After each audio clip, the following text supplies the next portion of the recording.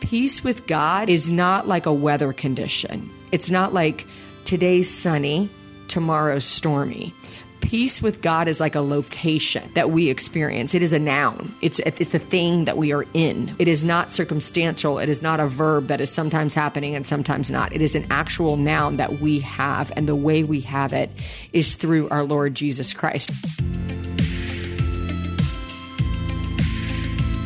Hey everyone, welcome back to How to Study the Bible. I'm Nicole Eunice, your host, and today we're in Romans chapter 5. It was so encouraging and uplifting to spend time with my friend Rayshawn last week in chapter 4. I hope you guys enjoyed that. And for those of you who are just joining us, welcome. We are walking with God through the book of Romans. We have a whole group of people from all over the world who are spending time together each week, just walking through the simple practice of placing ourselves under God's word and asking Him to reveal to us what He has for us in His word each and every single day. So I'm going to say a prayer as we get started. So if you want to join me, if you just want to take a deep breath and leave behind whatever you've been in the middle of doing today and give yourself this space, know that giving this space is an act of worship. It is a way of opening yourself up to God. It is a way to be faithful to His word. When we show up in faith and say, God, I'm here to listen and to receive from you, God rewards that faithfulness. We see that through scripture from Genesis to Revelation. So deep breath. Father in heaven, would you open our hearts to receive your word? Would you open our minds to understand what you are revealing to us? And would you open our hands to just allow you to pour your grace into our lives today? In Jesus' name we pray. Amen. So we're in Romans chapter 5, and we're going to focus on the first two verses. That's it. Just in the first two verses, we are going to find a framework that helps us understand the whole rest of the chapter. So my hope and heart is that you have already read the chapter and that you're now coming back to it to explore together and kind of pull out the principles. We're going to use those 4 questions that we always ask of the text. So we're going to start in verse 1, chapter 5, and I'll read you the first 2 verses. So listen up and just think about the words that stand out for you when we think about this question of what does this say? Therefore, since we have been justified through faith, we have peace with God through our Lord Jesus Christ, through whom we have gained access by faith into this grace in which we now stand, and we boast in the hope of the glory of God. Okay, I'm going to read that again. And if you're a note taker, I want you to think about what are the phrases that stand out to you in these first 2 verses, okay? Therefore, since we have been justified through faith, we have peace with God through our Lord Jesus Christ, through whom we have gained access by faith into this grace in which we now stand. And we boast in the hope of the glory of God. Okay, so this is packed, you guys, with these action phrases, right? So we've got all of this movement going on in these first 2 verses. We have location changes happening in us, and we have movement that's taking us from one point to another point. And so if I was going to write down what those phrases are that we're going to talk about, there's 4 phrases in these 2 verses that I want to talk about. The first one is justified by faith. The second one is peace with God. The third is access into this grace. So it says access by faith into this grace. And then finally, boasting in hope. Okay. So we're going to talk about all 4 of those. Let's start with justified by faith. This is where we were going last week. We started talking about this concept. This concept begins to be laid out for us in the passage, starting in verse 9.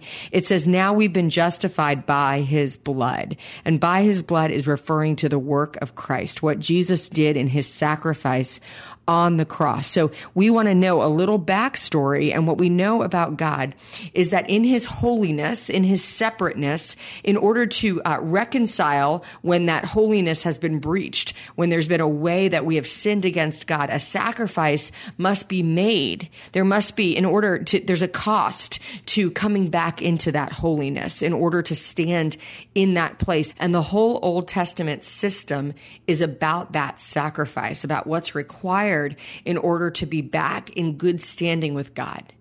And in the person of Jesus Christ, everything about that process changes. It's a shadow. It's like the Old Testament was a shadow of what was to come. And that this justification, this being made right, actually has to happen through a process. And that process that we begin to read about here is that justification comes through Jesus's blood. That in the sacrifice that Jesus made on our behalf, we can now be in right standing with God. It is the process of reconciliation. Verse 10 says, while we were God's enemies, we were reconciled to him through the death of his son. And now we are saved through his life. So we're starting to get this understanding of how the Old Testament system is fulfilled perfectly by the sacrifice and the life and death and resurrection of Jesus Christ. And now you might not understand all the nuances of that, and you might still be asking, like, why does there have to be a sacrifice? But the reality is we're sort of like wired for this, right?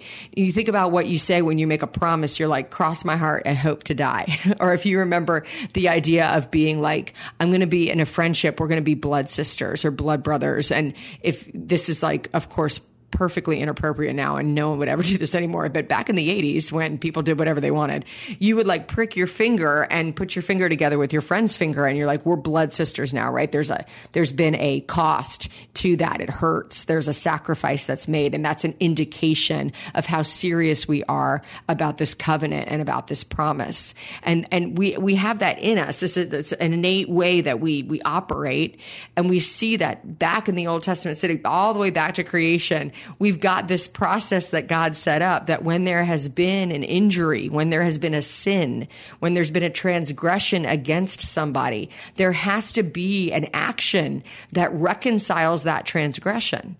All of that system is laid out for us in the Old Testament, and it's still something that we experience innately today. So the idea that we could get to right standing with God and there would be no sacrifice or no cost, God would no longer be just or holy, because that would mean that it doesn't matter. Anything goes. And in fact, we would be God. If we're the ones saying what goes, and there's no restitution, there's no action, there's nothing needed to get back in right standing with God. We can just live any way we please, and we're always in right standing with God. Then God wouldn't be God. God wouldn't be the one who is just and who is holy and who actually tells us, remember, we go all the way back to the beginning of Romans, God's ways are higher than our ways. He is the creator. He is the one who gets to set the rules. And what's more, he created us that way. So innately, we have in us this desire for restitution when something goes wrong. But what we find in the book of Romans, and we find in the person of Jesus, is that restitution now happens by faith for us. And that by faith for us is not by faith in us, meaning we ourselves can't do the work needed to make that restitution. Faith is believing that God loves you enough, that God loves you so much, as it says in John 3:16, that he sent his son to be the sacrifice, to be the restitution for us. Faith is actually believing that and accepting that and surrendering to the idea that you cannot fix yourself. You know, this is why pride is the greatest obstacle standing between us and right standing with God. Because pride says, I want to set the rules. I want to say how it's going to be. And good meaning people, you can have good intention, but in reality, your deceptive pride is what's keeping you away. When you say that you're the one who's going to set the rules, that's pride. So when we come to God and he's explaining to us, no, actually, this is the way it's going to be. You're going to have to do this by faith. By faith, you believe that I love you so much that I have made a way. And it actually says right in verse 2 that we have to go through Jesus Christ. We have peace with God through our Lord Jesus Christ, that in his brokenness, his body broken on the cross for us, as he stretched his hands out on that cross for us, he says the only way to the Father is through me. Through the brokenness of my sacrifice.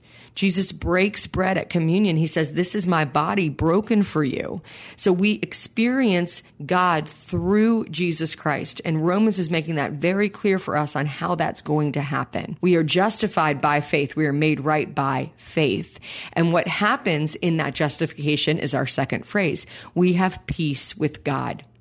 Peace with God in this situation is not like a weather condition. It's not like today's sunny, tomorrow's stormy.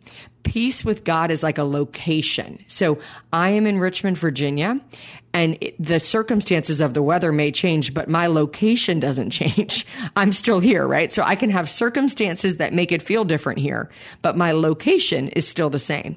And peace with God is a location that we experience. It is a noun. It's the thing that we are in. It is not circumstantial. It is not a verb that is sometimes happening and sometimes not. It is an actual noun that we have. And the way we have it is through our Lord Jesus Christ, right? And it actually says through him. So here's the location moving. We actually are going through Jesus into grace in which we now stand. That is the location change that is being made. So we have access into the grace. We have a location change made. That's your third phrase. And then finally, we boast in hope. We boast in the hope of the glory of God. And we're going to close that with that. So what's the backstory to all of this? We talked a little bit about the sacrifice, but also the rest of the chapter, verses 12 really through verses 17, actually all the way to the end. But right there in the middle is this, Paul's kind of setting up this comparison between Adam and Jesus. And what's important for this is that we understand that what Jesus did is a cosmic change that exists back to Genesis and all the way through Revelation and all the way through the culmination of human history. It's not like it was different before. No, this was always the plan. And everything that happened through Adam is rectified through Jesus. So if you don't know the story of Adam and Eve, or you've only heard it and you haven't read it yourself, go back and read Genesis 1, 2, and 3. If you want to read about the creation of the world and the creation of people, and then what happened in that, right? What you're going to see that happens in that is that Eve and then Adam go their own way. They make their own decisions, and in that, sin enters in. And this is where we understand the justification of the concept of original sin. And the idea of original sin is that we're all sinful from birth. We're not like good and then bad and then good again. We're all made in the image of God. So we are all imprinted with God's image, with his mastery, with all the good that is God. But we also bring sin into our life. And we see that here in verse 12, where it says, therefore, just as sin entered the world through one man and death through sin, in this way, death came to all people. We've got this analogy going on where it's like, hey, Adam is the prototypical man, the way sin entered the world, and Jesus is the way that you experience the abundance of life. Like, he is the second Adam. He lived a sinless life and became our sacrifice so that we could be born into new life. And as you start to think about that concept, you're going to see all of this beautiful parallelism between what happens in Genesis and then what happens when Jesus brings the gospel. So it says in Genesis, in the beginning, right? And then it says in John chapter 1, in the beginning was the Word. And we actually see that what Jesus enters in, what Jesus ushers in for us, is a whole new life. And he does this through his act of sacrifice on the cross.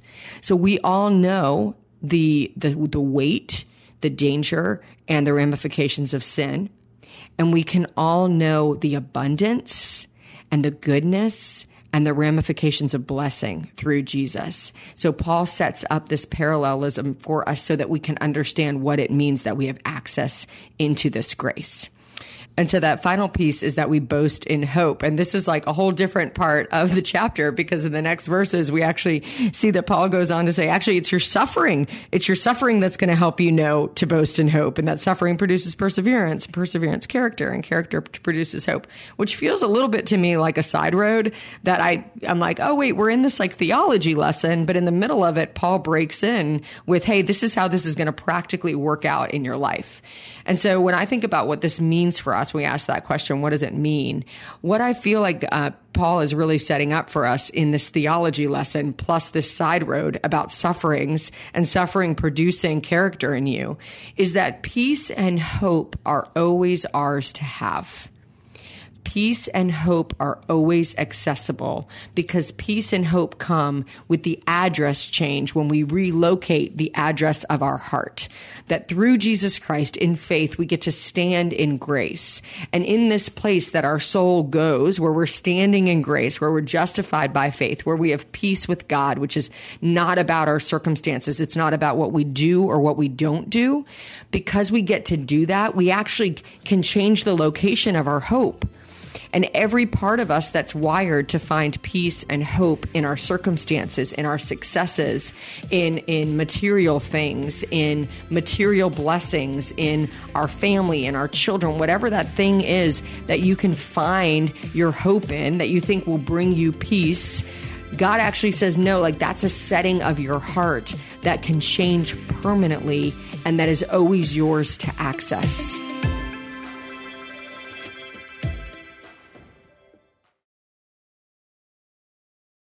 Hey guys, we're here because the Bible has changed so many lives. So just take a second and think about if you didn't have access to a Bible or you weren't even allowed to have one. This is a reality that many around the world are facing, which is why I want to tell you about one of our partners, Cru. Cru has missionaries in almost every country, and they are seeing people come to know Jesus. There's just one thing they're missing, a Bible in their own language, and that's where you come in. For only $24 a month, you can provide 3 people with Bibles each and every month. When you sign up to provide 3 Bibles with a monthly gift of $24, Cru will also provide meals to 12 hungry individuals through their humanitarian aid ministry. Plus, you'll receive a free copy of my new book, Not What I Signed Up For. Simply text STUDY to 71326 to help today. That's STUDY, or visit give.cru.org/study. Again, that's give.cru.org/study. Message and data rates may apply and available to U.S. addresses only. Hello, folks. My name is Derek Greer, and I'm reaching out to fellow pastors and church leaders just like you to join me and other Christian leaders and organizations throughout the nation as we come together on June 8th and 9th for National Unity Weekend. Together, we will show the love of Jesus as we serve our communities on Saturday, June 8th, and then preach from a shared text on Sunday, June 9th. To register, go to unityweekend.com.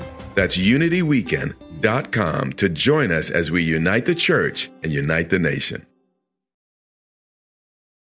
I've always been fascinated by the martyrs among us, the suffering among us, the people who stand by their faith even in persecution.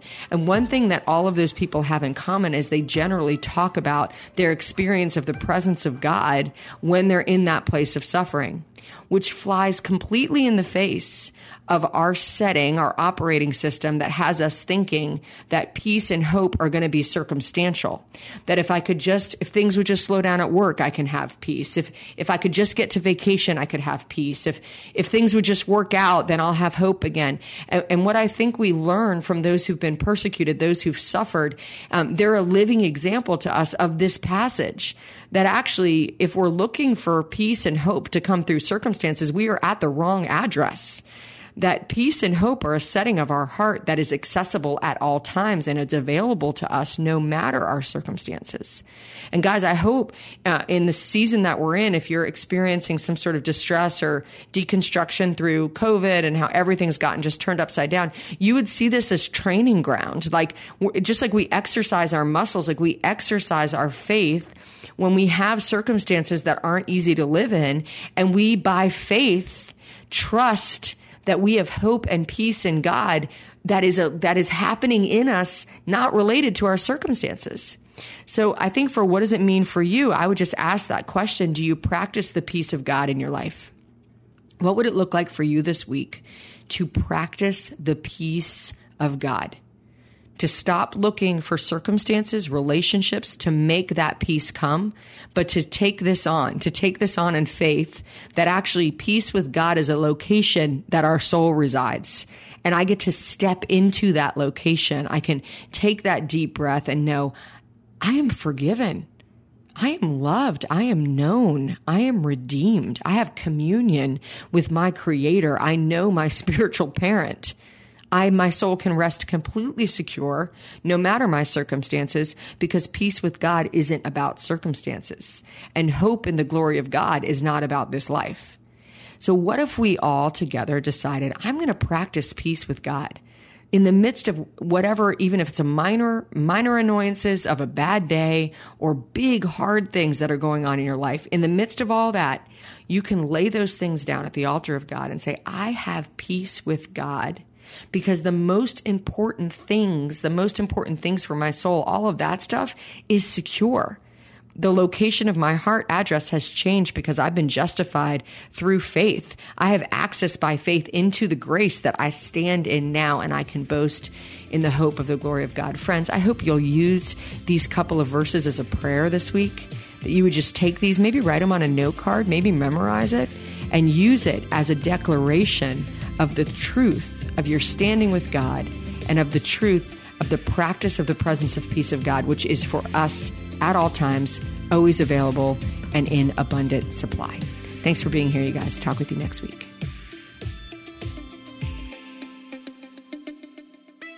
Thanks for listening to How to Study the Bible with Nicole Eunice, a production of lifeaudio.com and the Salem Web Network. This episode was produced by Kelly Givens and our executive producer, Stephen McGarvey, and edited by Stephen Sanders. If you enjoyed what you heard today, we'd love for you to head over to your favorite podcast app and leave us a review. It really does help people find us. To learn more about Nicole, you can check out her website at NicoleEunice.com. Her book on how to study the Bible is called Help, My Bible is Alive, and you can find a link to that, plus a link to Nicole's site, in today's show notes.